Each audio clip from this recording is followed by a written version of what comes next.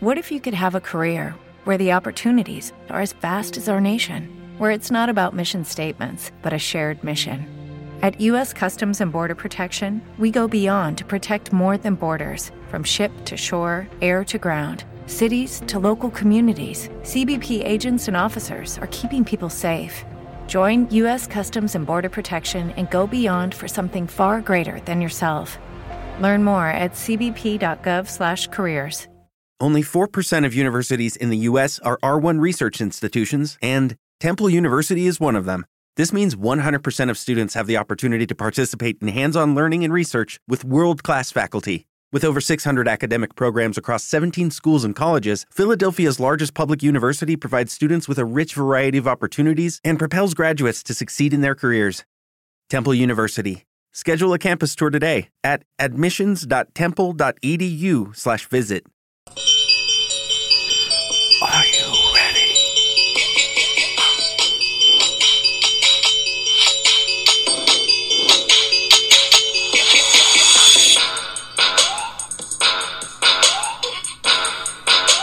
Sports Card Nation. Sports Card Nation.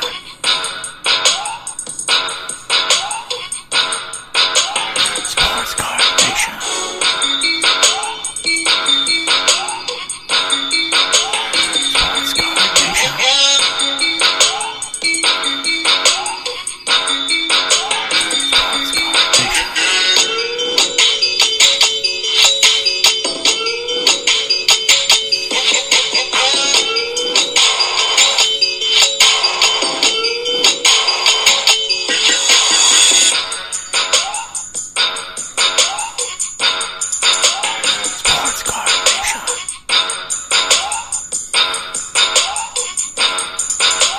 Sports Card Nation. Welcome to another jam-packed episode of the Sports Card Nation podcast, the show that brings you all the important news from the sports card hobby. We'll have some debates, opinions, new release schedules, and info. Plus, we'll also discuss the sports that so directly affect the hobby we all love. We'll mix in an occasional gambling tip or two, throw in some life stuff, and bring you great guest interviews from the hobby and sports dignitaries. And if you're good listeners, we may even give away a few things now and then. Now, here's the guy who wanted the cards and not the gum, John Newman. Hello, Newman. Hello, Newman. Hello, Newman. Hello, Sports Card Nation listeners. Episode 32 coming at ya. Great guest on the program today, Jeff Hofer. You may know him from the Pat Geek YouTube show where he opens wax. We'll have some guests with him opening wax as well. He joins us today. We have a lengthy conversation about cards from the 80s, keying in on the 1984 and 85 years and some of the key rookies out of that. We talk about his show and what he does on it and why I'm a big fan and you should be too, or maybe you already are. We'll talk a little bit of Gary V. We'll talk a little bit about the youth of the hobby and some things we both have noticed and maybe what we'd like to see a little bit more of from that segment of the hobby. So we'll talk a lot of hobby stuff. Jeff is someone, as I always say, has their finger on the pulse of the hobby. He makes the rounds and he interviews himself with a lot of hobby dignitaries. So I was ecstatic when he agreed to come on, and we had a great conversation, the equivalent of just two guys talking about the hobby, and it was fun, and we both agree we need to do it again. So look for Jeff also on a future episode, but was glad to have him on today. For those of us maybe joining us for the first time here in episode 32, number one, welcome. Whether you've listened to all 32 shows or you're jumping in this week, we're glad you're here. I'll always say that. You can always backtrack, and we'd never turn anyone away. The show is absolutely free. It comes out every Friday, like clockwork, and we try to have a guest on every week. We've been on a good run lately. We've got some more great guests coming in future weeks as well. Proud to say we are on 10 platforms: Apple Podcasts, Google Podcasts, Spotify, Breaker, Anchor, Castbox, Overcast, Pocket Cast, Radio Public, and Stitcher. We have been listened to in over 17 countries. We do giveaways quite frequently. We never ask for funds. This show is absolutely free each and every week. Whether you're listening to us for the first time or been with us from the beginning, we're glad you're with us. We're glad you're listening. We thank you for your time. There's a lot of other things you could be doing. We don't take you for granted. And I try to take a moment out of every show, every week, to say thank you. So thank you for being with us. Thank you for making us what we've become, which is, again, simply amazing. From November and now here in June, in 7 months, short time, the growth has been just absolutely amazing. I'm very thankful. I'm very humble. I'm glad you have allowed me to do this. I enjoy it, and I look forward to being able to keep doing it each and every week. So, And here we go.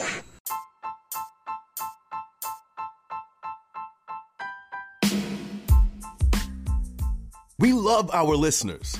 Without you, there is no us. We care about your opinions and feedback and invite you to reach out to us on any of our social media accounts.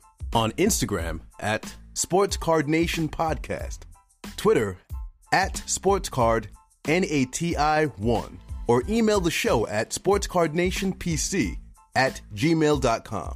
We don't ask for much, but if you really like the show, give us a shout out. Tell your friends or give us a follow on our social medias. If you enjoy the show, please give us a positive review on iTunes or any of the platforms you are listening on. Thank you.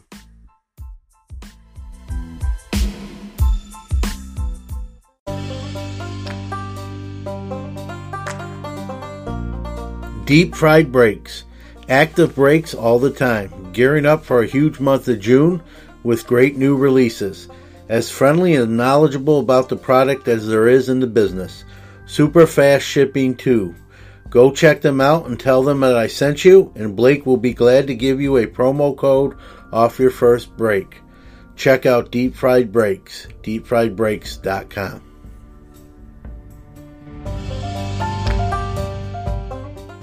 All right, it's time for What's Crackin'.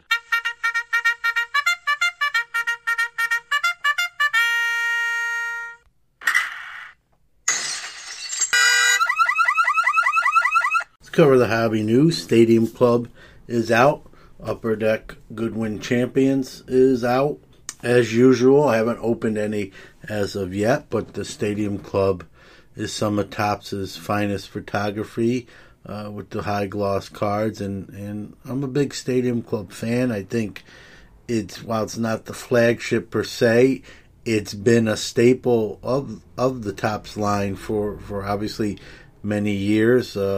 Going way back to the 90s, and I don't think it gets enough credit sometimes. Like I said, the photography is great. Some of the shots are unlike what you see on other cards. I don't have particular good luck when I do open Stadium Club, so I wind up buying some cards I want rather than getting to pull them, unfortunately. But I've always been a Stadium Club from the original. I'm an original OG Stadium Club guy. I remember those first days. If you're old enough, you remember those. I don't know if you remember too, they used to do it, the super teams. So, they put super teams cards, like in basketball, if you got the LA Clippers, and baseball, you'd get the Astros or whatnot back in the day. And if that team won the championship that year, you redeemed that card and you got a special embossed logo set from that year, which is really cool. I'd like to see them really kind of do that again in mainstream products. It was cool. It also created kind of a secondary market because, if you thought that year like the Lakers were going to win the NBA championship, that Lakers super team card brought a premium and everyone was trying to get it. So I'd love to see Topps and Stadium Club do something like that again, or really any kind of company.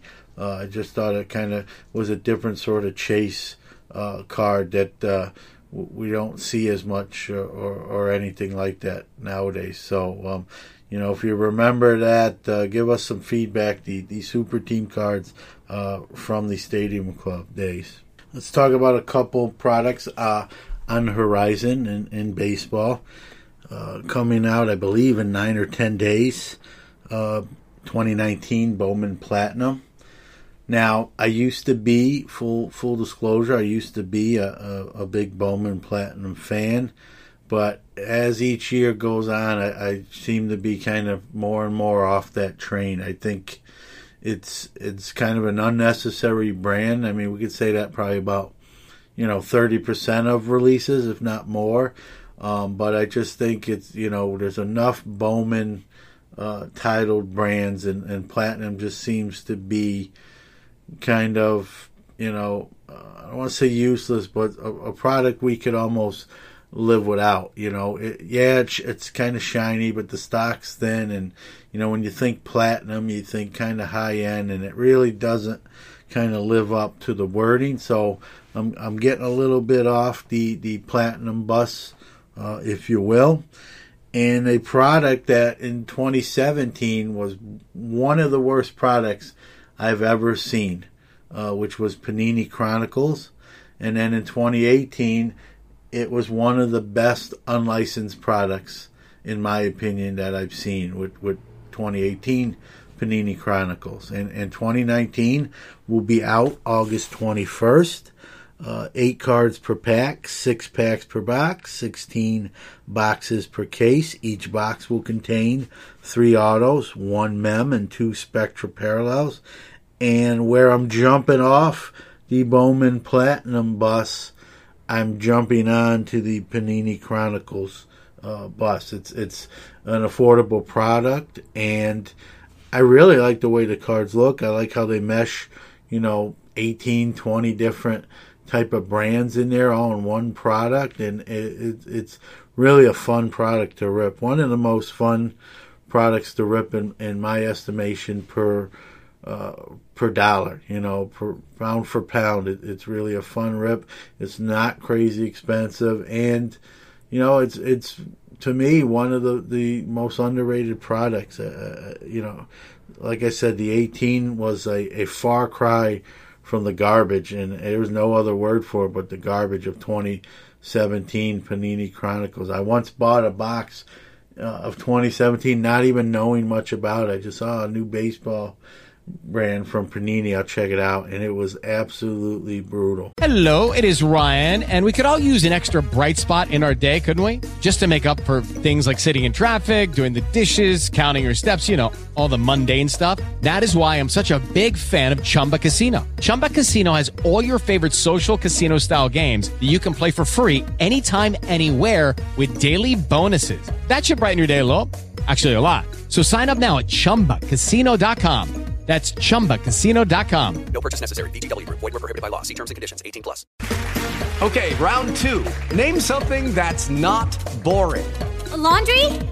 Ooh, a book club. Computer solitaire, huh? Ah, oh, sorry. We were looking for Chumba Casino.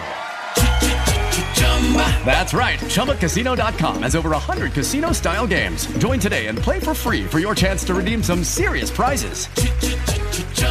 ChumbaCasino.com. No purchase necessary. Void where prohibited by law. 18+. Terms and conditions apply. See website for details. I almost wanted to put it back in the packs and bring it back to Walmart. It was a blaster, and say, I made a huge mistake. Even though it was like $16, I really felt like I wanted my $16 back. But they came back on 2018, got it right. In 2019, looks like it's going to be on par, if not better. So Panini Chronicles, we're going to do our yearly award show towards the end of the year. And without even it being out yet, I think it's going to be probably on our award show, maybe candidate for low-end baseball product of the year. It should be in the mix. So that's my take on those things. And, the Bowman Platinum, I know, I do open some. I'll probably open some 19. It's a Walmart exclusive brand, meaning, obviously you can only get it through Walmart. I think that helps a little bit, but I think the product is starting to kind of run its course, if you will. So, like I said, I'll grab some. I'll open a few, but I'm not going to probably open as much as I traditionally used to do. So, I want to talk about a trip I took last week. A few weeks back, if you heard the show, you heard me interview, John Shestakofsky, the Vice President of Education and Communication from the Baseball Hall of Fame. And we highlighted and talked about the Shoebox Heroes exhibit, the new exhibit, $800,000 to set up at the Baseball Hall of Fame, all pertaining to the baseball card industry. It uses smart glass technology. They have the 10 Holy Grail cards. And me and my son took a trip to Cooperstown, about an hour and 15 minutes from here in Syracuse. We usually go a couple times a year. This was the first time since the Shoebox Heroes exhibit opened, and we took a day trip. And if you follow me on any of our social medias, you saw some pics from that day trip that we posted specifically of the Shoebox Heroes exhibit. It was very good. I thought it was very well done. It was a little smaller than I envisioned in my mind without ever seeing it before. But it's not small. I wouldn't classify it as small. It just I envisioned it without sight unseen being larger in my own mind. But they, like I said, if you listen to the interview, there's 2,000 cards on display. They have a really cool thing, and I took a picture of it on our social media. Kind of fold out slide trays where a lot of their cards are housed in, and kind of by year. There's a couple. One of the slide out trays, again, I posted a picture of it, is all Ty Cobb cards, all the same card. They're all graded in various conditions by, it's called the PWCC collection. Interesting there with the timing of all that. Mostly what I'm referring to. So as I was looking through those, there was a couple PSA 8 Cobbs there, and I'll be lying if I said I didn't think about if those were a little bit smaller than the average Cobb card ungraded. But it is what it is. Still a great display. Still a great part of history. The Cobb cards, and we can't assume that every card falls into that controversy. So very well done. The Holy Grail section, which is very well done as well. 10 cards. They're kind of in behind glass that's dark, and you hit the button and it lights up the display and shows you the card. And the reason they have that with the smart glass technology is so that they're not constantly exposed to light affecting, the condition of the card and the color of the card. Some of the cards in that 10-card Holy Grail series was the 48 Leaf Jackie Robinson rookie, the Babe Ruth, I believe it's Sporting News rookie. Forgive me if I'm wrong. Ted Williams, play ball rookie, I believe. I'm just going off, with no show notes in front of me. The T206 Honus Wagner card is in that collection, and the 52 Topps Mickey Mantle, of course, and some others. I know I didn't name them all, but if you get out to the hall, it's definitely... if you're into cards, and I'm assuming you are if you're listening to this program, it's really well done. They got, when you first walk into that section, they got a custom card area where you go in kind of like a photo booth, and you get your picture taken, and they email you some cards yourself on some retro cards like 72 Topps and 59 Topps, and it's well done. They don't charge you for that, so I thought that was kind of neat.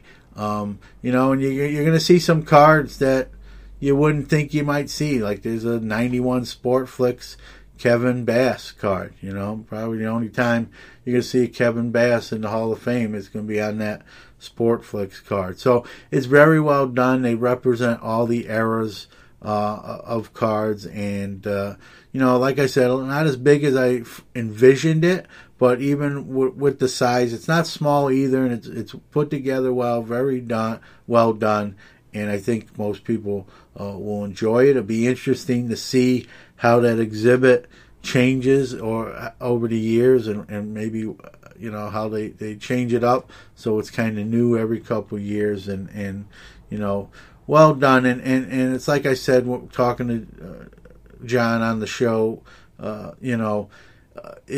cards and baseball kind of go hand in hand. A lot of baseball fans collected cards because of the sport, and a lot of people became baseball fans because of the cards. And it's nice to see the Hall really embrace that. I mean, they've had cards around the Hall in sort of different areas sporadically, but to have a dedicated wing now, I really think that speaks volumes of where the card hobby is to the sport, and it's nice to see the Hall of Fame really getting on board with that. So I think if whether you're a huge card collector or hobbyist, and even if you're not, I think you'll really enjoy the exhibit. When I was there, it wasn't crazy busy. Believe it or not, there was 5 or 6 people in the room or the wing with us, and I heard a couple comments. Oh, I used to have that card, and that sort of thing, and maybe the exhibit might get a few people back in the hobby, and obviously that's not a bad thing.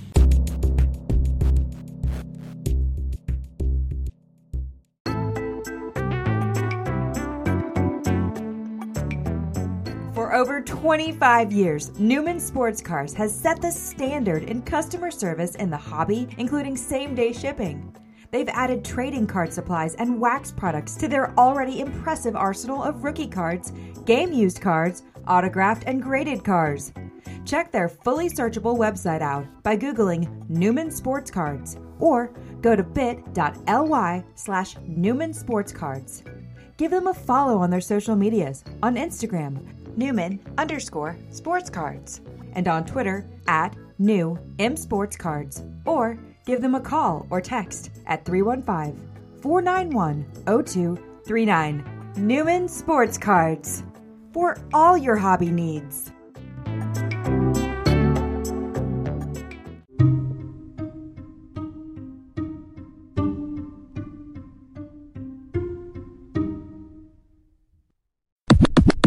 All right, real excited to have my next guest on. I watch his YouTube show. You may watch it too. It's Pack Geek. He brings me back as if you listen to the show, I'm 46. So he opens a lot of packs from my childhood era, and it takes me back and then makes me realize how old I really am too. So that's the bad part. But I'm real excited that he agreed to come on as a fan of what he does. And so without any further ado, let's bring him on. Jeff Hofer, thanks for coming on. Hey, John, how you doing? Thank you for having me. Oh, you're welcome. You're welcome. And like I said in the intro, you one of the things you're known for. I mean, the show's called Pack Geek. It's on YouTube. It's very popular, and you're talking to a fan right here as well, and seeing those 70s and 80s packs, and some every once in a while I do open some of that stuff myself, not as much as you do, and just watch. I live a little bit vicariously through what you're doing, and it just brings you back to a time, and probably I don't want to speak for both of us, but I think I might be a time in our collecting lives when it'll never really be the same, but for a moment in time you kind of can go back a little bit. Yeah, absolutely. Well, you gave me one of my favorite compliments about just kind of being able to plug into that nostalgia, because that was really like the reasoning behind doing the show in the first place, was just being able to share pack breaks and let people kind of feel like they're experiencing or opening these older packs that I'm opening, and hopefully taking a trip down memory lane if they're around our age, and getting to relive those fond childhood memories.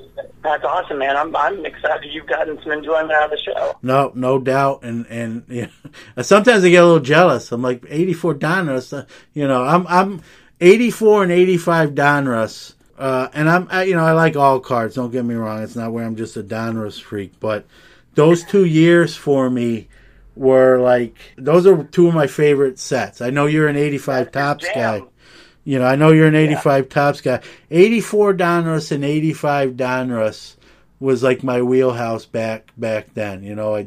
I loved the design of the 84 with that kind of 3-line wave, and then those black cards of 85 with the kind of the striped color. Oh yeah. Well, I don't know if you've had good luck opening up 84 Donruss, but I think I've had 3 episodes opening up 84 Donruss, maybe 10 packs each episode, and I have had 0 luck. Like, I think I pulled a Joe Carter rookie in maybe 2 of those episodes, but everybody's going for Donnie Baseball when it comes to 84 Donruss. I've never pulled one out of a pack, and I'm getting shut out. With the Lucky Land Slots, you can get lucky just about anywhere. This is your captain speaking. We've got clear runway and the weather's fine, but we're just going to circle up here a while and get lucky. No, nothing like that. It's just these cash prizes add up quick. So I suggest you sit back, keep your tray table upright, and start getting lucky. Play for free at LuckyLandSlots.com. Are you feeling lucky? No purchase necessary. Void where prohibited by law. 18+ terms and conditions apply. See website for details. With Lucky Land Slots, you can get lucky just about anywhere. Dearly beloved, we are gathered here today to... Has anyone seen the bride and groom? Sorry, we're here. We were getting lucky in the limo and we lost track of time. No, Lucky Land Casino, with cash prizes that add up quicker than a guest registry. In that case, I pronounce you lucky. Play for free at LuckyLandSlots.com. Daily bonuses are waiting. No purchase necessary. Void where prohibited by law. 18+. Terms and conditions apply. See website for details. On that set for some reason. Yeah. That's a special set from the 80s. I think that was one of the biggest ones, right? That was, there really wasn't what we would call high-end today back then, but that was sort of like, I don't want to say high-end, but that was like, there seemed to be less of that product around. That was always the legend. Do you think that was just hearsay, or do you think that product was actually more limited than Flair and Top? Yeah, that's a great question. I'll answer it like this. I think it was being opened so prevalently that there was just less around. I don't know. People really didn't put a ton of stuff away. Yeah, well, they did. I just think there's probably some people bought boxes of 84 Donruss and kind of just stored them thinking, this is like, what we all thought back then. This is going to be a gold mine 20 years from now. And 84 Donruss actually kind of sorted the exception to the rule. Not what I think people initially thought, but it does have some value even here in 2019. So I just wonder how, there might be a little bit more unopened in today's world than some other products from around that time. As far as during that time, it just seemed when I went to buy it, it seemed to be less 84 Donruss than other years I remember going to buy. Even 85 Donruss, which I love, there just seemed to be a lot more of that prevalent and readily available to rip and buy. And 84 Donruss, it was almost like when you saw it, like you spent money you didn't have. You scrounged up because you weren't sure when you'd see it again. I do remember, because I started buying cards in 85, but I remember the 84 Donruss always had a premium on the packs were always a little bit more expensive than the Topps and the Fleer. Well, that Sorry, go ahead. Yep, no, I was just going to say they had that clean white backs on them as well, with, with that kind of green header where the player's name and bio kind of was. It just had kind of a cleaner look, rather than, the Topps is famous for that gray kind of, cardboard back that we called. That 84 Donruss had kind of a different feel to it. It almost, it wasn't high end as far as what we would call high end in today's industry, but back then it sort of had a premium feel, and it just seemed like we're talking about. It just seemed like there was less available, so I think that kind of bumped it up a notch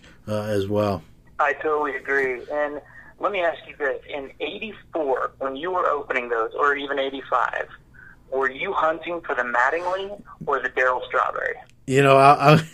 I'm going to cover both bases because I'm here in New York. So, at that time I was in New York City. So the answer is both. I mean, that might be another reason too, Jeff, being in New York City. That product specifically, and Strawberry Rookie and Manly Rookie in the same set, I think people were just, going crazy looking for them. And to answer your question about the Mattingly, you had I opened a lot of 84 Donruss. I pulled probably a couple Mattinglys, but you're right. It just, for the amount I opened, I'd be lying if I said I wasn't disappointed that I didn't get more. So yeah, it seemed to be. I don't want to, I don't think it's a short print, but I didn't have much better luck than probably you had. Well, I haven't given up yet. Yeah. So eventually you're going to see one pulled on my show, but I may have to open an entire box to actually find one. And do you know, I wonder if there's a sequencing that people know in 84 Donruss, because I know a lot of Fleer products have a sequencing that people are familiar with, but I wonder if that is the deal with 84 Donruss, and that's how people have been able to... Yeah, I know there's been sequencing in other products, so I'm imagine, when these... card companies do these, they have those sheets and the line. There's some method to their madness. So, maybe someone figured some scenario out. It's been done before. It wouldn't have been the first time. So, but you're right. Sure.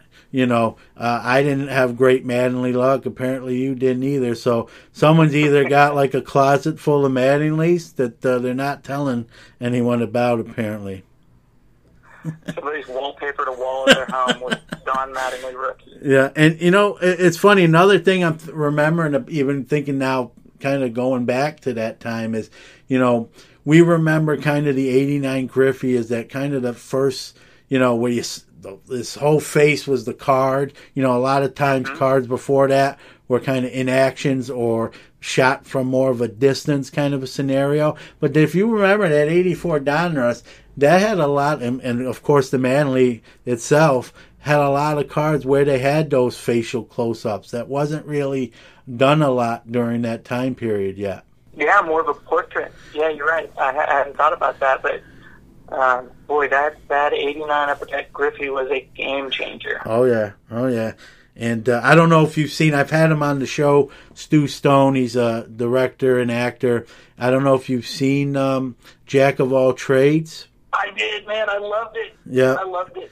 Yeah, great movie. And, if you saw the movie and you said you did, that sort of was kind of a topic during that movie. And, and he told me he was on the show, and he told me off the air, it's not as, and you saw it on the show that Upper Deck didn't really want to speak to him.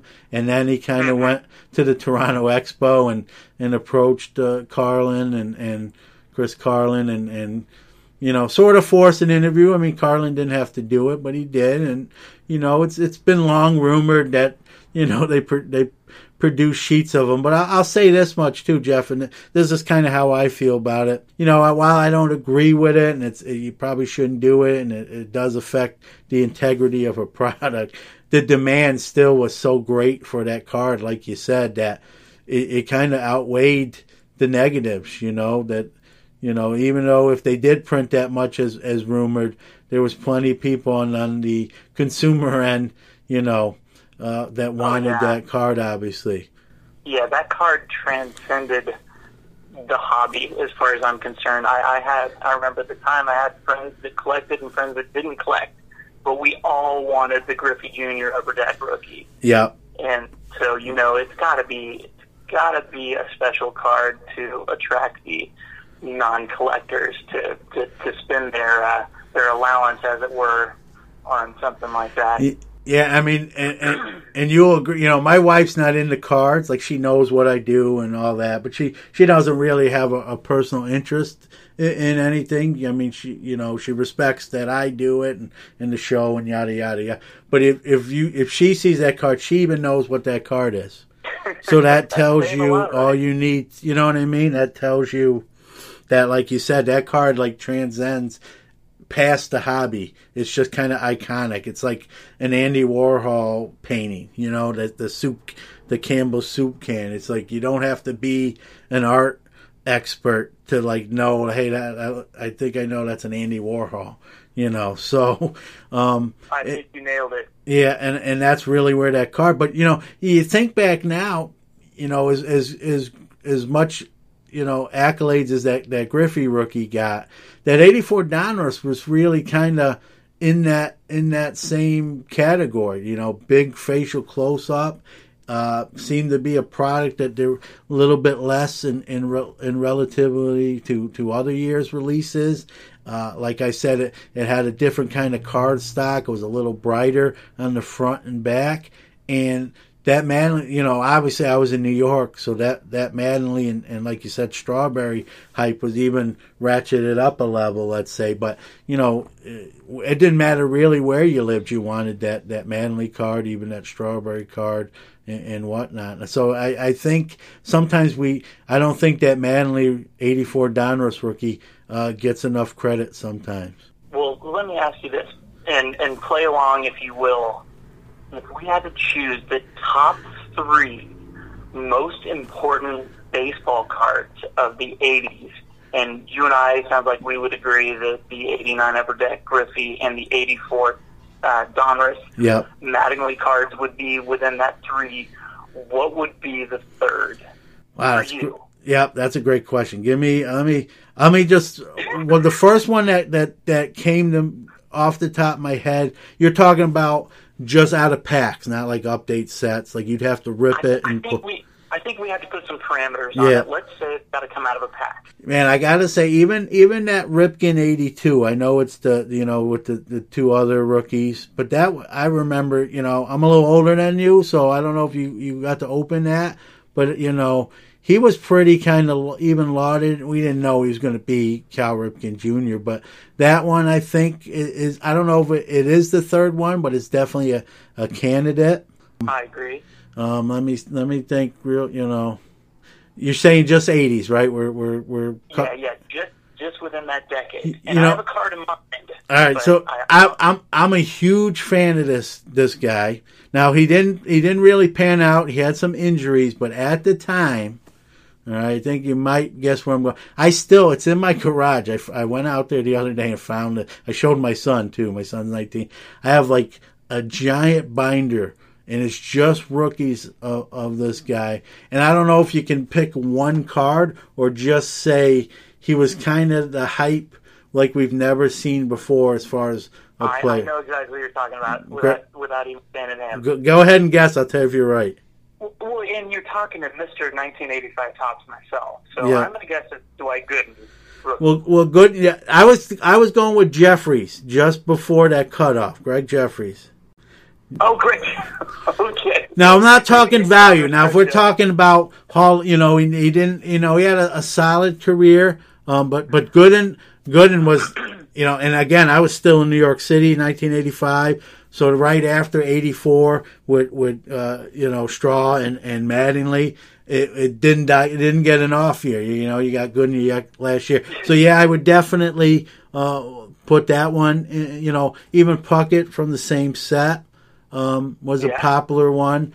But I remember maybe I'm a little biased because I was a Greg Jeffries guy because I was a Mets fan, and he was going to be the next the greatest, better than Mickey Mantle, the greatest young player, batting almost 400 in the minor leagues every year. He's going to like change the game, and his cards were just driving products. You know, I mean, when you think when you think of the years that his rookie cards were in, you know, the 88 stuff, you know, Donruss, Fleer, we all know very vastly overproduced, yet people couldn't rip open enough to pull Jeffries, myself included, so I'm not picking on anyone. So in terms of iconic cards, I would say 88 Jeffries, but, you know, obviously that's sort of faded. You know, Gooden and obviously Puckett's a Hall of Famer. Gooden was on that pace, and we all know what happened there. But, you know, he's still kind of, he's changed his life, and so he's still collected by quite a few people. And you know, for the years he pitched, he was very dominant, as you know. So, you know, the card still has some, still holds its place, if you will. It would have been a better place had, you know, he stayed on the right path and maybe got into the Hall like he was headed to, but, you know, what are you going to do? But yeah, that 85 set, you know, that's why I say that 84, 85, those 2 years really were huge. Oh, massive. It's massive for the hobby. You know, yeah. I think for some reason, and I'm obviously partial to this set, but a lot of people have fond memories of 85 Topps, which makes me think that sports cards started hitting kind of a stride right around that year. Maybe it was 84 and it just kind of carried over in 85. But it seems like a lot of people out there, if you ask them, they started collecting in 85 with that set. Yeah. So I think that we're talking about kind of a I in the hobby where a lot of people started dipping their feet in the water. Yep, I think you hit the nail on the head, Jeff. I think that brought a lot of new blood, if you will, in a lot of new kids. I think even a lot of new adults. You know, we forget. You know, adults are just big kids, and I think a lot of people those 2 years, a lot of adults who collected probably cards in the 50s and 60s kind of got back in this, maybe through the help of their own children that were opening packs. You know, and you know, if you know, I think, you know, it's funny because we talked a little bit about this too off air. You know, I don't want to speak for you, but I got into cards because I was a fan of baseball. I was a fan of baseball first, and then I got into cards. And I think, you know, and I don't want to paint with a broad brush, but I think a lot of today's younger collectors, I don't know if I could say the same thing. I think a lot of them are in it for, I just want this really expensive card. I want to pull this out of a pack, and you know, and I know I talked to you. I want to get your opinion, you know, obviously on the show. Is, you know, when I, even to this day, when I open product and when you do it on your show, you know, we go through that and we look at each card, and we, you know, something comes to mind, whether we say it out loud or nothing or not. And, you know, we kind of savor, you know, it's not wine, but we kind of savor what we're doing. You know, it's not we're not being timed. It's not like I got to open these 10 packs in 2 minutes, or, you know, I don't get to keep them. We kind of just go through them at a pace we enjoy. You know, we probably reminisce as we open them. And you see kids today, and they're just ripping these packs open, looking for that hit. It's not in there, and they just get just tossed aside like nothing. And it always, I've seen it enough. I've been in the hobby now 40 years. You know, it's not new to me, but I always kind of cringe a little bit. Like, man, you know, they don't appreciate the other parts of the hobby, even though they didn't get maybe, you know, that Luka Doncic auto, if it's basketball, or, you know, Pat Mahomes, you know, auto rookie in football, whatever your hot card is at the time, you know, Ronald Acuna Jr. There's other stuff that they just kind of just toss away without a second thought. And I see it, and I'm like, man, that's, you know, I feel bad, you know, maybe it's a little selfish in me, but I'm like, I'm glad I grew up, I guess, in an era where cards where we didn't have to do that. We really, we kind of enjoyed the product, the players, the cards, and the teams on a kind of different level than I think it's at today's day and age. I'm a little bit of the old man on the porch maybe with that rant or soapbox, but I just wanted to get your take on that. So I think we feel the same about this, and I definitely think there's more diversity in like collectors' focus these days than there were back in the 80s when people were buying packs hoping to hit their hometown team and maybe a couple other hot rookies, but they weren't buying packs hoping to hit like $1,000 card or something that they could even buy a car with. It's crazy these days. But it's weird because when I first started collecting, a big thing was if you had enough packs, you would open them, and the hope was that you could build a set. Like that was kind of a real satisfying thing if you were able to build a set and had enough packs or been stacking cards away. And I feel like there's still some of that going on today, but it's kind of it's a lost art. It's the minority now in sports cards. I feel like more people now are just opening and disregarding the base cards, which I personally love base cards. I still enjoy that, but are really looking for those big case hits, hoping to get that out of their pack or their box or their case even. But I do think that's something that's coming up with the younger collectors. They started collecting at a time when there were these massive cards in the product they're opening, and that wasn't the case when I started collecting. So I don't know if it's maybe a generational thing, but it might be a sports card industry thing where these cards are available, so it's kind of changing the way people look at opening packs. Because I can't say that if I knew there was a $10,000 card in 1985 Topps back when I was opening 85 Topps in 1985, that I wouldn't have, had a different mindset about what I was looking for. But so, I don't know. It could go either way, but sorry, go ahead. No, I was just going to say I agree with you, and I'll stick up for the younger collectors that we're kind of speaking of. I think also it's sort of you're a product of your environment. It's a different time. Like you said, I think you touched right on it. Is if those cards were valued in 85, then what they kind of are like now, we might have had a similar approach. So you kind of got to give them maybe a slight pass. But I do appreciate, when you see a younger collector open a pack and even talk, hey, that's my favorite player, or he's on my favorite team. And, I think that's kind of going by the wayside, unfortunately. Yeah, I totally agree. And I see that every now and then. Somebody will, so at my office, one of my coworkers brought her son in, and he's a big collector, and he's watched a few episodes of my show, and so when he's around, we talk sports cards. And he was coming in one day, so I brought some packs to open with him, and I was so proud of him because he is a Chicago Cubs fan, and all he was looking for were Cubs cards. Yeah, he could care less whether there was a refractor or a prism or an auto in there or a jersey card. Like, he just wanted Cubs cards. And I thought that was great. Like, that reminded me of myself when I started collecting. And I thought that was fantastic. And to me, like, the most important thing is that we maintain that young collector base. Because, the biggest concern I have is that the packs will eventually get so expensive because there's so many high-end products out now that you're going to price out a whole generation of collectors, and essentially the hobby would eventually die. You're preaching. Got to maintain that base, Yeah, you're preaching to the choir. I've had, I don't know, have you heard of Brody the Kid, or do you know of him?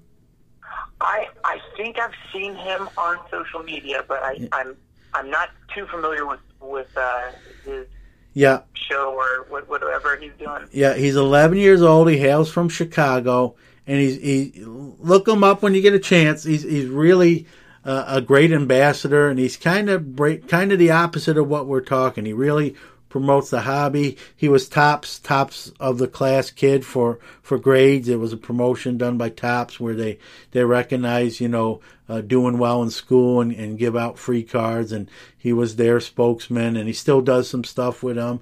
And he does a video blog, and he does a written blog, and he's 11 years old, but if you talk to him, he's a little bit, you feel like he's a little wiser and a little bit older than that, and he loves the hobby, and he's just a great ambassador. He's kind of what, like you said, you worry about, I hate to be morbid, but let's be, we're not going to be here forever, unfortunately. Right.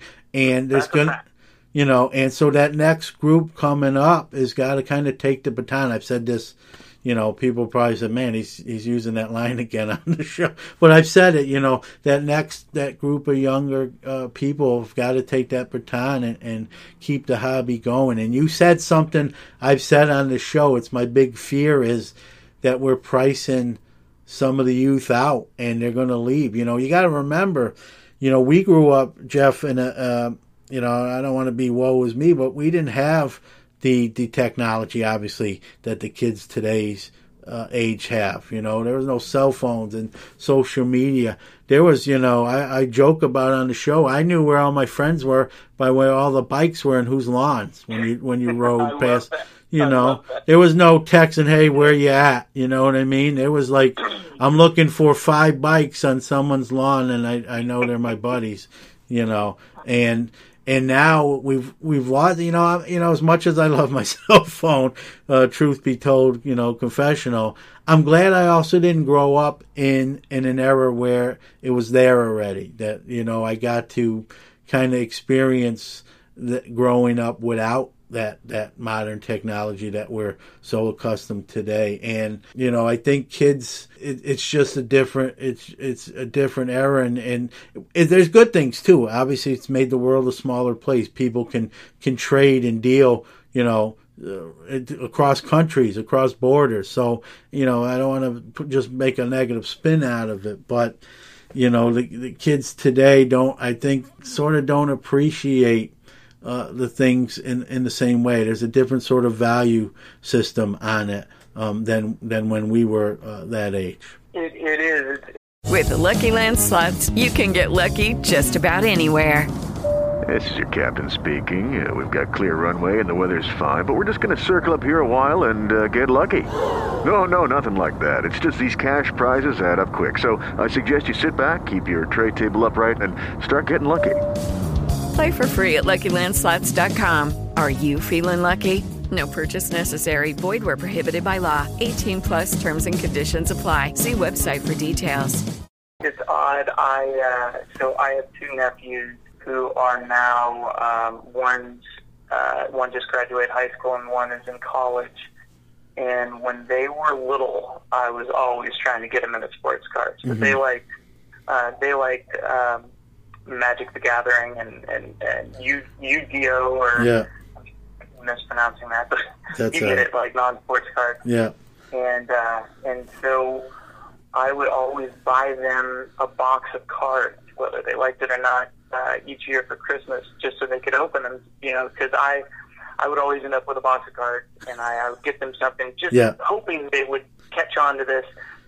And the first question, anytime I pulled something good out of the pack, was always, how much is that worth? How much is that worth? Like, they wouldn't even care who was on the card. It was like, what is the value of that piece of cardboard?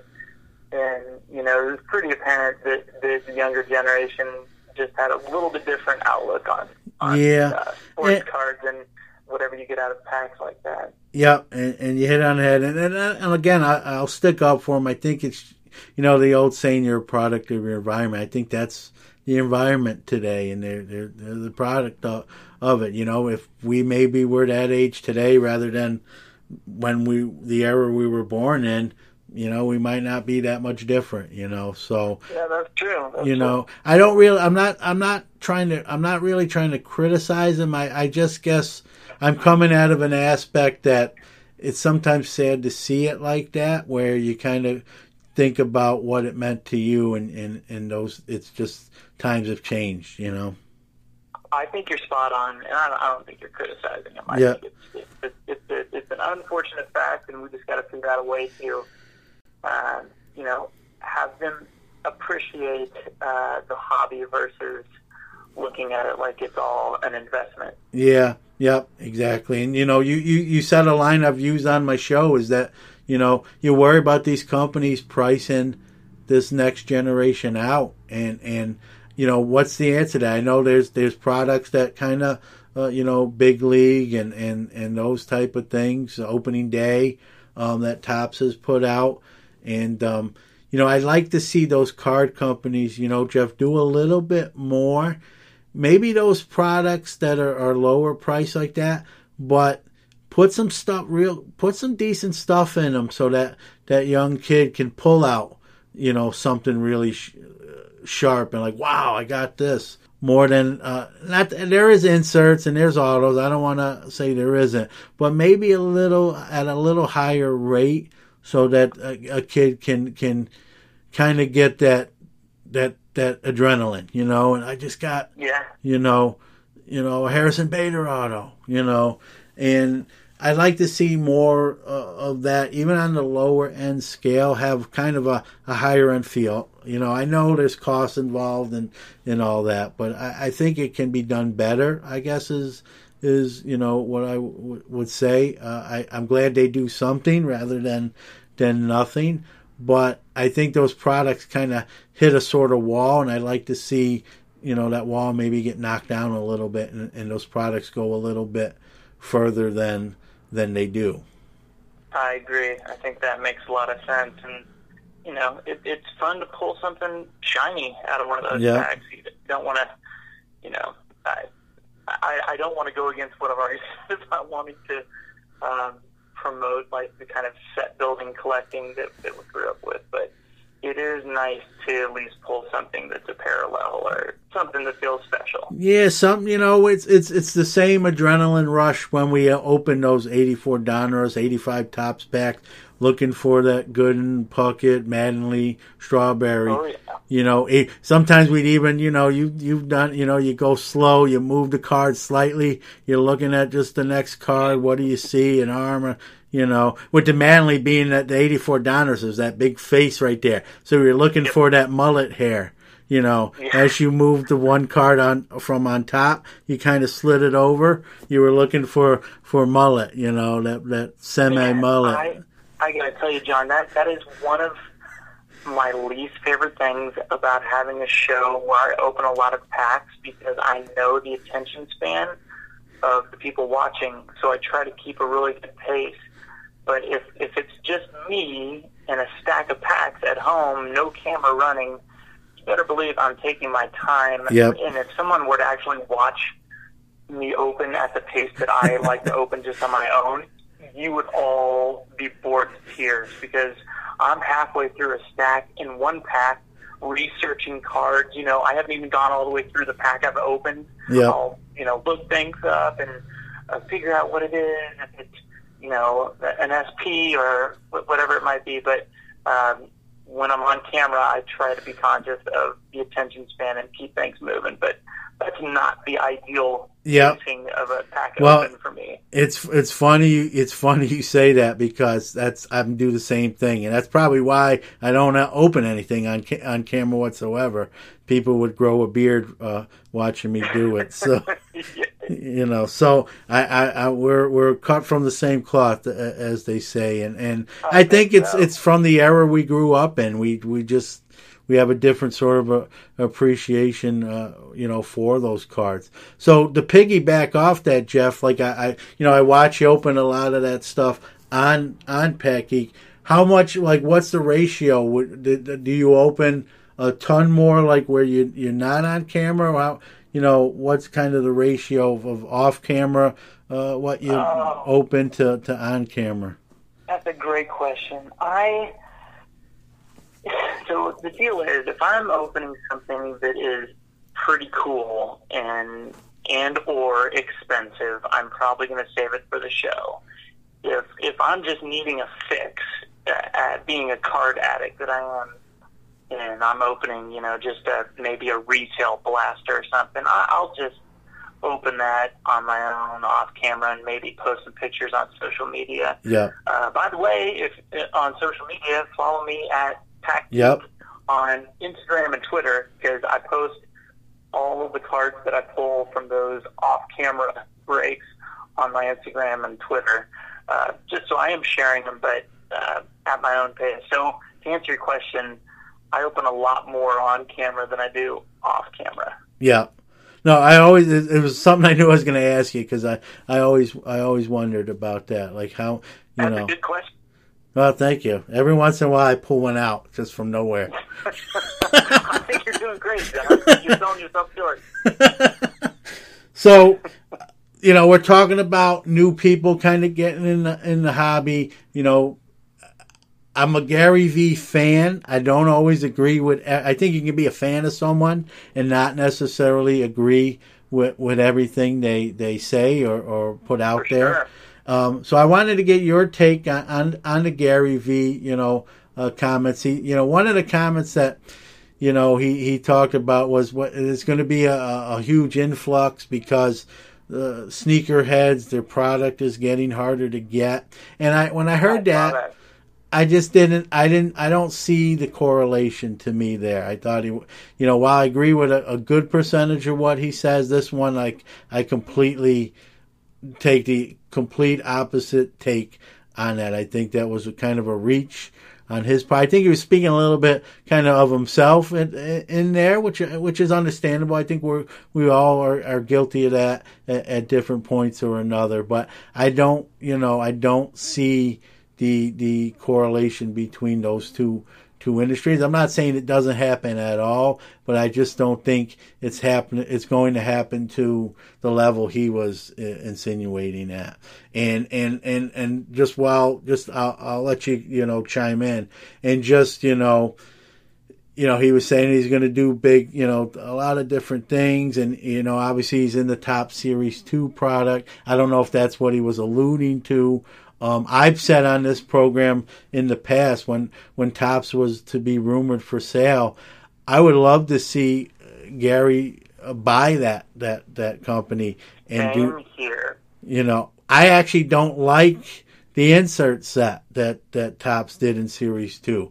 But saying that, I was hoping that they would let him get some creative input, whether it be on the design or whatnot. Not necessarily putting himself on cards. That's kind of the easy way out, or the easy way to get on cards.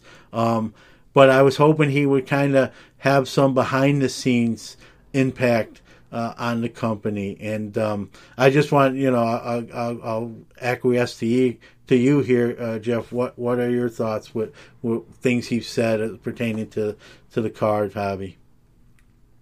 Well, let me just put this out there. I am a giant Gary Vee fan, and I'm sorry to the Gary Vee haters out there, because he is so polarizing. It is literally like either you're a big fan of Gary Vee's or you cannot stand the guy, and there seems to be very little in between. Yeah. And let me just get my shot out of the way. I'm really disappointed that Topps had a sticker auto for his insert, because that bummed me out. That was a card that I wanted. I was hoping to find the Jeter dual auto with he and Jeter, and the minute I saw there was a sticker auto, I was out. And no disrespect to Gary Vee, he's still the man, but I do not want to pay that much for a sticker auto. Yeah, and here's the thing: I know he's busy. Don't get me wrong; he's one of probably the busiest people, but he's kind of traveling around. That's something he can almost do, while he's on a plane or, in a car. He could sign 50, 60 of those, in 10, 15 minutes. And like you said, I think those could have been on card. I don't, even as busy as he is, there's definitely trip time where he could rattle some of those off and get them back to Topps. And I mean, his office is in New York. I see no excuse for them not to be able to ship a box of his cards over there for him to sign. But I digress. So to answer your question, I am a huge fan of Gary Vee's. In fact, he was instrumental in me rebooting the show. I was one of the original pack breaker, and I don't even consider myself a pack breaker, but that's just so people understand like what I do on the show. I think pack breakers are typically people that sell in group breaks. I'm just a collector that likes to open packs on camera. Yep. So that's differentiated there. But I started doing it like 2010 before there were a lot of people doing it.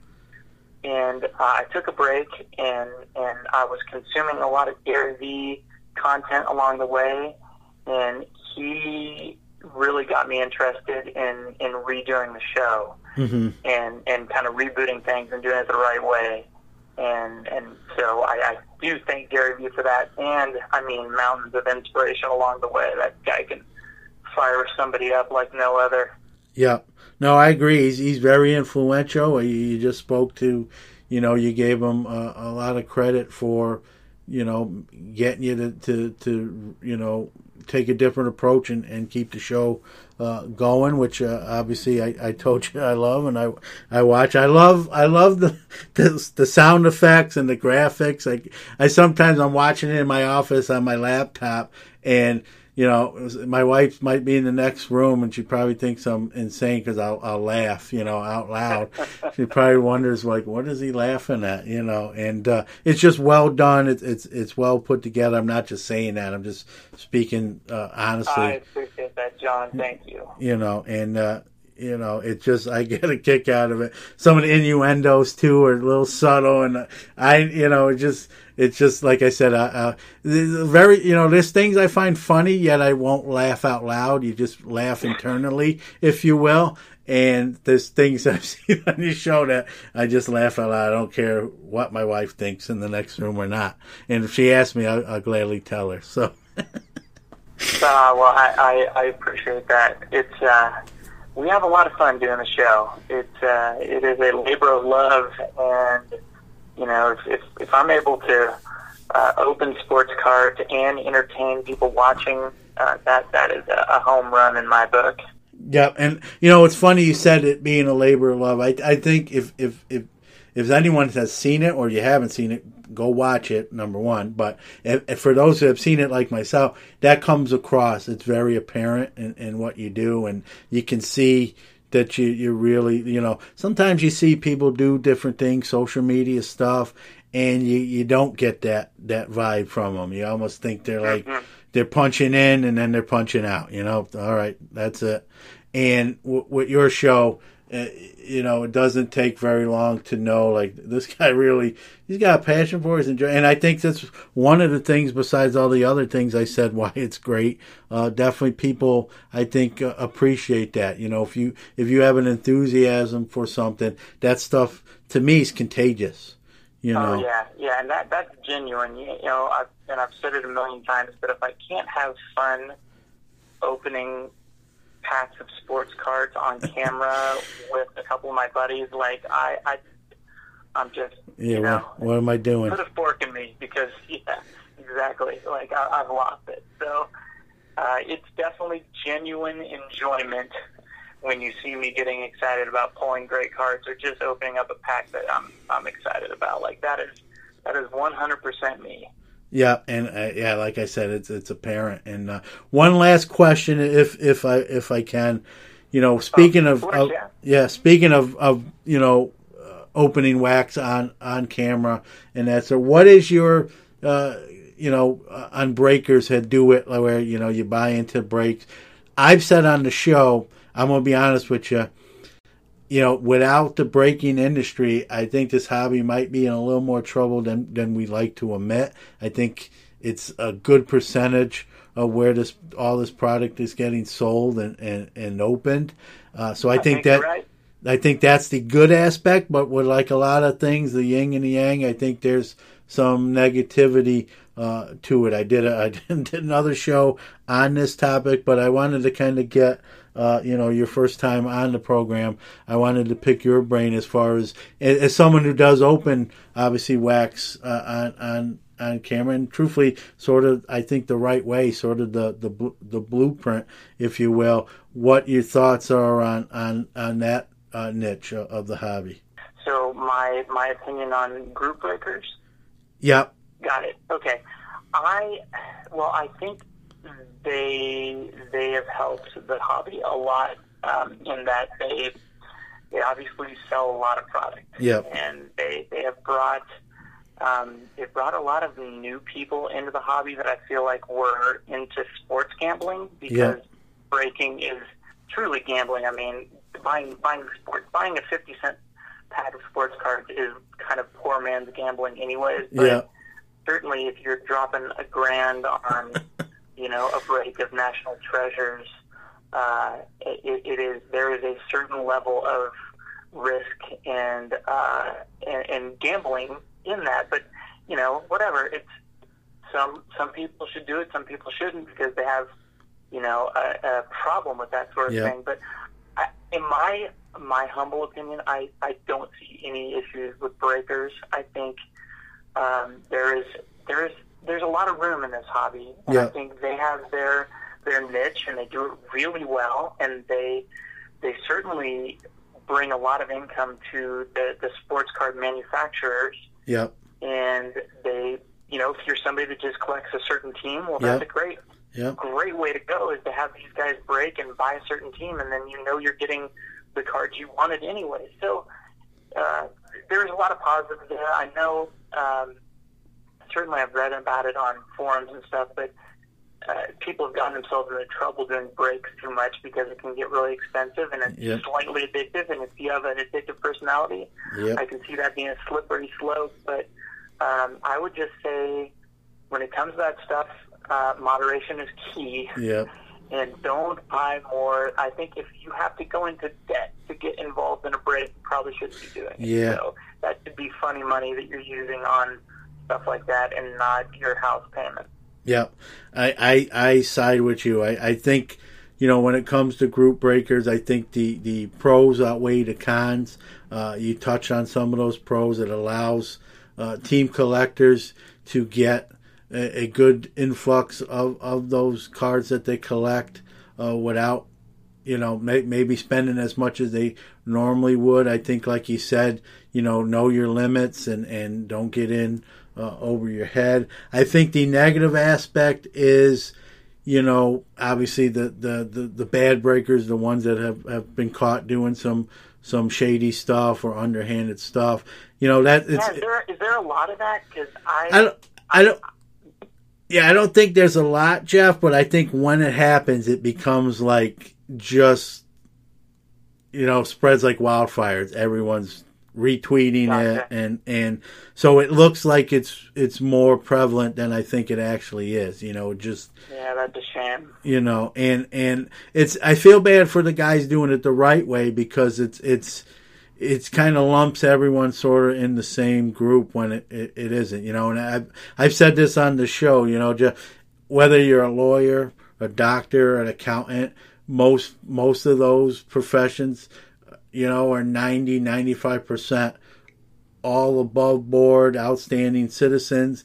But even in those professions, you're going to hear an accountant bilk a client out of money, a surgeon cut off the wrong leg, a lawyer doing something against their oath, or against what they're supposed to do. There's good and bad in every profession. So, I think what happens with the breaking is kind of what I said, is when someone gets caught doing something underhanded, everyone kind of lumps them all in the same category when it's really not the case, and it's tough because the ones that do it the right way, they've got a pretty good following, a pretty good reputation. It speaks for itself. But when those negative things happen, it's that middle tier that haven't built that clientele up. They're on their way, but they're not there yet. I think it hurts that group the most, and makes it a little more that hill a little bit of a tougher climb, and that, I guess that's who I would feel bad for. And but again, I think I've said it on the show that I think group breaking has, it might be a little dramatic to say it like this, but sort of saved the hobby, because it's just, the product just, you see it, just as well. The amount of product getting opened now is insane. And it is wild how many cases those breakers fly through. Yeah, I know there was one, when Bowman came out earlier this year, one breaker opened 90 cases, or so he claims, 90 cases, alone. Wow. Alone. I mean, and then you add everyone else. So, that's what makes me worry too, is just sort of the oversaturation as well. That would fall on the negative side. And we talked about, how kids just open the packs real quick, look for that one big hit, and then toss the cards aside. I think some of that, I don't know if you'll agree, some of that I think kind of comes from the group breaking aspect, because a lot of those guys, and I'm not knocking them for it, I get it. The quicker they get through the product, they can get to the next product. It's like, almost like a taxi fare. The quicker you get that person to the destination, you get another one in your car and take them to that and get that fare. So I think the kids have, or I don't want to say the kids, but I think some of the hobbyists of today have kind of, taken their cues from the group breaking aspect and just see these guys just ripping through it at kind of an electric pace, looking for that kind of that one big card or the hit, And well, John, I think we've hit on the takeaway for this episode is to, unless you're on camera, take your time opening the packs and enjoy the experience. It's not just about the most expensive card you pull. There might be a card in there that can be your favorite card of all time, and it's not necessarily the one of one, superfractor. It could be Joe Schmo from your local team. Yep. I totally agree with you. It should be a different experience than it is for a lot of people. Yeah, and I come from, whether I'm opening a $75 box of cards, Jeff, or a $300 box of cards, obviously you want to get something good. I mean, to say otherwise is not being truthful. You do. But I also take my time opening it, because if you don't hit something big, you still want to get as much enjoyment through the process for your money, irregardless. You know what I mean? I think it hurts a little bit more. Yeah, I think it hurts a little bit more if you spend $300, let's say, on a box. You rip through it and find. With the Lucky Land Slots, you can get lucky just about anywhere. This is your captain speaking. We've got clear runway and the weather's fine, but we're just going to circle up here a while and get lucky. No, nothing like that. It's just these cash prizes add up quick. So I suggest you sit back, keep your tray table upright, and start getting lucky. Play for free at LuckyLandSlots.com. Are you feeling lucky? No purchase necessary. Void where prohibited by law. 18+ terms and conditions apply. See website for details. Minutes and don't get a lot of great stuff out of it. I think you appreciate it more, that same box of cards with the same result, but instead of taking 10 minutes, it took you 30, 40, 45 minutes. While the end result might be the same, you kind of feel like you got 45 minutes of enjoyment out of it, or a rush, So again, I want to thank you, Jeff. I love Pack Geek. If anyone hasn't seen it out there, you're missing some great stuff, and going back a little bit in time. And you open new stuff too. I don't want to make it like it's all vintage. I might appreciate. I'm an old fogey, so I might appreciate the vintage more than some others. But what you do is excellent. Like we talked about, your passion comes definitely shining through on the show, and I think that stuff's contagious. If someone's just mundane, they're not going to last. And you've done that 9 years, haven't you? Yeah. Well, I did. I think it was 13 episodes back in 2010, and then I took about a 7-year break. So, but now we're releasing episode number 75, I believe, tomorrow. Yeah. So it's we've been going strong, kind of the reboot of the show over the last 2 years, and it's been a lot of fun. And I've had a chance to meet a lot of people like yourself who, I could talk cards with forever. Oh yeah, and I'm very grateful for that. Yeah, that's that community and the hobby. That's the good thing, and it's like I told you off the air, and I've said it on the air to everyone else, is one of the goals of the show is definitely to highlight that. But even with taking the break, to do that in 2010, and I seen those. I went back and watched those. A younger Jeff. Clean shaven, by the way. The bad production value with the blurry cards. You know what? It's still even then though, and I'm not just saying this. I'm not just even then you could tell you enjoyed it. Again, we're dealing. There was less tech. I know it's only 8-9 years ago, but there's way more technology even in that short a span than in 2010. And oh man, it's come a long way. Yeah. And, whether you took a break or not to do it, 8-9 years ago, very few people has done that. And you were one of the first ones. And now you're still, here we are in 2019 and you're doing it and doing it well. It sounds like LL Cool J right there. But, it's true. And I think it's great. It only is going to help. It only, something like that's only positive for the hobby. And so, hats off to you. And so if you want to give out, once again, thanks for coming on and the time. And like you said, we can make this a 4 or 5 hour show. We might get in trouble with our spouses, and I don't know if we might enjoy it more than someone listening. But again, I appreciate you coming on. If you want to give out where people can see your stuff and any handles, now's your chance. So I appreciate it, John. And at some point, you and I will have a 10-hour conversation on 1984 and 1985 cards alone. Yeah, we could do it. I hate to say it, but I think we could do it. Yeah, we'll save that for another episode. So my handle on everything is just Pat Geek, just like it sounds, PACKGEEK, and I'm on YouTube. Please check out the show on YouTube and subscribe if you like it. And then I'm on Instagram and Twitter and Facebook. I'm very active on Twitter, so if you're a social media person, connect with me there and we can chat. And it'd be great to hear from people. Yeah, and I know I've said this like with every guest I've had on, Jeff, man, your stuff. That's why I have them on. So if anyone thinks I'm just saying it because I wouldn't. If I have a guest on, it's because I like their stuff. So what I say is really how I feel. And if you haven't seen Pat Geek, I don't know what you're doing. But don't dawdle and check that stuff out. It's something for everybody. I know I mentioned, like I said, a lot of the vintage and the older stuff, but you cover all the bases. So regardless of your collecting interest, it's a great program. I appreciate it, John. You're a class act, and thank you for having me on.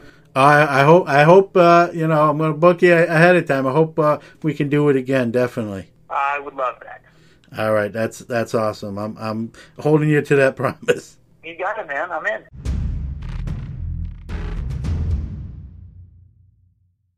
It's time for From the Box Seat.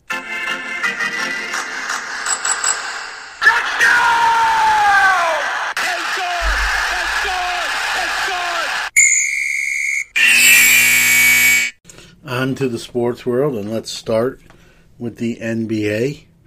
Adam Silver making a bid to win Worst Sports Commissioner. Him and Roger Goodell could arm wrestle for that title at this point. Adam Silver announced or mentioned that the owners in the NBA of the NBA teams are not referred to as owners. They're referred to as governors. Governors of what state and which elections did they win? It makes no sense to me. I mean, in this politically correct world, I'm all about sensitivity, but we've called owners and entrepreneurs since the beginning of time. I know what it's in reference to, slavery days. But I mean, I don't think we're confusing the owner of the Washington Wizards with a slave owner. I don't think we're confusing the owner of a McDonald's franchise with the slave days. It's just, we're just micromanaging stuff to a nauseating point. And, you know, the governors of the NBA need to really think about who's calling the shots, you know, for their organization. This has really garnered some attention, and really not in a good way. This isn't one of those things where everyone's embraced it, and Adam Silver, what a great decision and move and stance. It's odd. It's odd. It's gaining attention and not good attention, obviously. And I'm all about doing the right thing, but calling an NBA owner a governor rather than an owner, I mean, what are we doing? Just goofy stuff. And almost as goofy as Adam Silver looks. I mean, he's an odd man watching that NBA draft. I got, big, tall, kind of goofy. He looks like the guy, I don't know if you remember the Darian Lake commercials with the old guy in the suit, with the bald head. But I digress. I'm getting off track. Let's stick to basketball. Kevin Durant took his option out. He declined his option, so he's a free agent. It'll be interesting to see how that plays out. He's probably going to miss significant time. So what team is going to fork over the dough, knowing that? Rumors are Brooklyn and the Knicks are two of the front runners, but there's always going to be someone else who enters that race, I believe. So we'll see how that plays out. The Lakers have basically given the Washington Wizards 3 guys, no one of significance, to clear cap space to add a third big player to the Lakers, along with LeBron and Anthony Davis, to make their super team complete. I don't know who else they'll have with them. I'm thinking I might be able to make the team to fill a roster spot, because I don't know who's left on that team between trading their whole team to the Pelicans and then just giving 3 guys to the Wizards.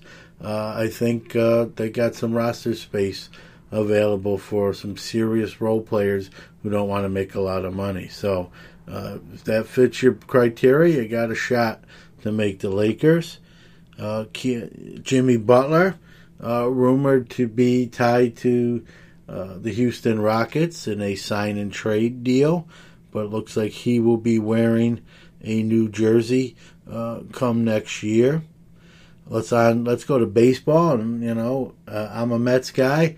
I'm really close to getting the bag out, cutting some eye holes out of it, a mouth hole, and putting it and wearing that thing around rather than my Mets hat, because it's really an embarrassing time to be a Mets fan. You got discord in the locker room. You got a manager in Mickey Callaway who can't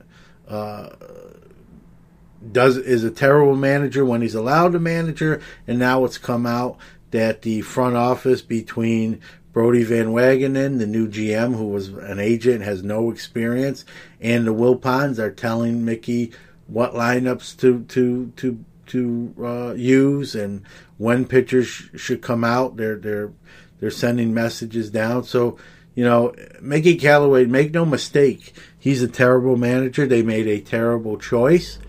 But he's, even when he's not managing, it's coming from up above, and those guys are even worse managers. So this team's a mess. You got a manager using expletives and telling a reporter, to get the what out of the locker room. Jason Vargas is threatening to fight them, and it's sad because you got 2 guys having tremendous seasons, rookies, Jeff McNeil, and we all know what Pete Alonso's doing, second in the both leagues in home runs behind Yelich, and they're losing ball games in epic fashion. The bullpen is the worst bullpen in baseball, and they made a trade where they traded a guy I really liked in Jared Kelenic for a washed-up former roid user second baseman, and the centerpiece of that trade, truthfully, was the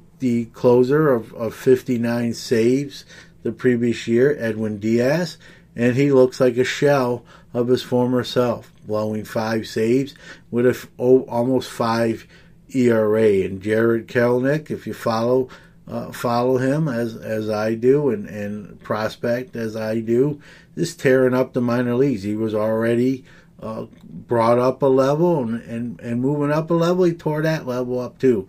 I believe Jared Kelenic is going to be a bona fide major league hitter, and we gave that up, Jay Bruce, Justin Dunn, for a bag of rocks at second base, and now a closer who can't get the job done. And it's sad, and I think it was Brodie Van Wagenen's inexperience as a new GM. And I thought they made a bad hire with him. My son's a Met fan too, and we had an argument over the hiring of Brodie Van Wagenen. So I was, when they hired Callaway, I didn't know a lot about him. I gave him a fair chance, but he's one of the worst baseball managers in the game, and they need to blow this thing up. The Wilpons need to sell this team. I'll say it's really become apparent. Until the Wilpons relinquish ownership or governorship of the Mets, I don't think they ever will compete again until that day occurs. And I really do hope it occurs, because it gets tougher each and every year to be a Mets fan. And I'll say this, I never advocate for not going to the ballpark and supporting the players and the team, but it might be the only way to send a message to the people in those higher-ups in Mets land that we're not going to take it anymore. So maybe it's time to stop going to Citi Field. Been another injury with a foul ball, and the outcries for expanded netting have increased. I'll be honest with you. I don't like blocking access or vision or sight lines between fans and players, but it's become more apparent the bigger, stronger, and faster these players are. These balls' exit velocity off these bats is phenomenal, and some of these injuries can be catastrophic. And a lady was killed last year in Los Angeles due to a foul ball. We had a young girl in Houston severely injured, and now another one as well. And I hate to block that access, but fan safety is of paramount too. So I think you're going to see it either be mandatory or most of the teams go that route, and it's hard to argue against it. I'd almost like to see maybe netting that can be pulled up once the game starts, but I always like it. I know a lot of kids are getting autographs maybe for monetarily purposes, but I still like to see those kids down there near the dugout trying to get their favorite players, autograph on a ball or a card. And I think the netting is just going to limit that access. And, I hate to say it like this, but I think some of the players are for the netting more for that reason than the safety aspect. I think it gives them a way out of not having the sign and that sort of thing. So I'm kind of torn on it. I understand why the talk is ratcheted up, and some teams are actually are doing it in advance of it being mandatory, but I hope it really doesn't put a further gap between players and the fans. That's actually my big fear about the netting, if that makes any sense to anyone. Let's talk about the fan voting in the Major League Baseball All-Star Game. I think it's a joke, to be blunt. You got guys that have barely played 20, 30 games getting the highest vote tallies because of their name. Aaron Judge comes to mind. Mookie Betts is not having a very good year, but he's getting in based on popularity. So I don't know if we want to call it the All-Star Game or the popularity game. I'm for changing the name to the popularity game. I think, I'm all about, you just heard me talking about I don't want the fans to kind of be sequestered off away from players, but I think it's become a popularity contest and not on people who deserve to be in it. Pete Alonso and Jeff McNeil may not, I know I've mentioned them already, and there's other worthy players that are not going to make an appearance in the All-Star Game that should, because someone like Aaron Judge, who's not played very much, is very popular and all the Yankee fans vote for him. And I don't think that's fair. I don't think it's right. I don't think it should happen. So I don't know what the solution is. Maybe the fan vote counts for 20%, and then you let the owners, GMs, or other people in knowledgeable positions of the game vote, get some of the other votes, and that way we can get the right guys in this All-Star Game. It's sad to think someone might bat 350 double-digit home runs. It might be the best year they'll ever have in the league, and their one chance to be a worthy All-Star, and they don't get in. And that isn't right. So, that's my feelings on it. I vote, and I vote with who I think should be the representatives, not just because they're on my favorite team. I don't think enough other people honestly do that. And if not enough people are doing that, it may be time to look at other alternative ways to vote, to make sure that guys that should get to do that. And, it's still a thrill for a lot of guys to make the All-Star Game. Maybe some don't care either way, but I'm sure some of these younger guys that haven't been there at all or very much, it's still a big thrill to them. So, again, I that needs to be fixed. I think it's becoming an issue now where people are talking about it. Myself and even national sports shows on Fox, ESPN, social media, and it needs to be addressed. I don't know if it's a quick fix thing or one solution, but there's got to be a better way to not make it a popularity contest vote.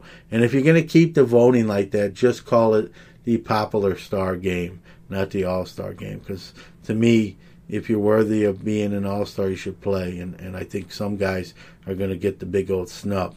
Speaking of the All-Star Game, Vladimir Guerrero Jr. has announced that he will be in the Home Run Derby. Home Run Derby is always fun to watch, and I think with Vladdy Jr., I think that bumps it up a notch just to see what a young guy can do against some of these veteran players. So at least that part will be fun. The All-Star Game's still fun. I don't want to be Debbie Downer, but I just think the guys that should make it, and it shouldn't be because someone else like an Aaron Judge and Mookie Betts are just getting in on name power alone when they're not having all-star years. I mean, if that's the criteria, then Aaron Judge and Mookie Betts and other similar guys in name power are going to get in for 15, 16 more years just because of who they are. And again, I don't think that's fair.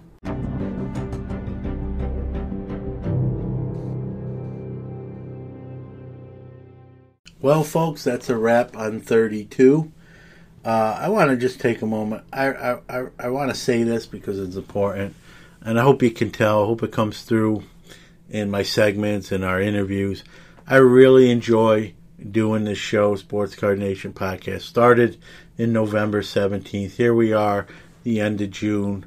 Again, I don't want to harp on it, but where the show has come has been tremendous, and it's all because of a lot of people other than myself.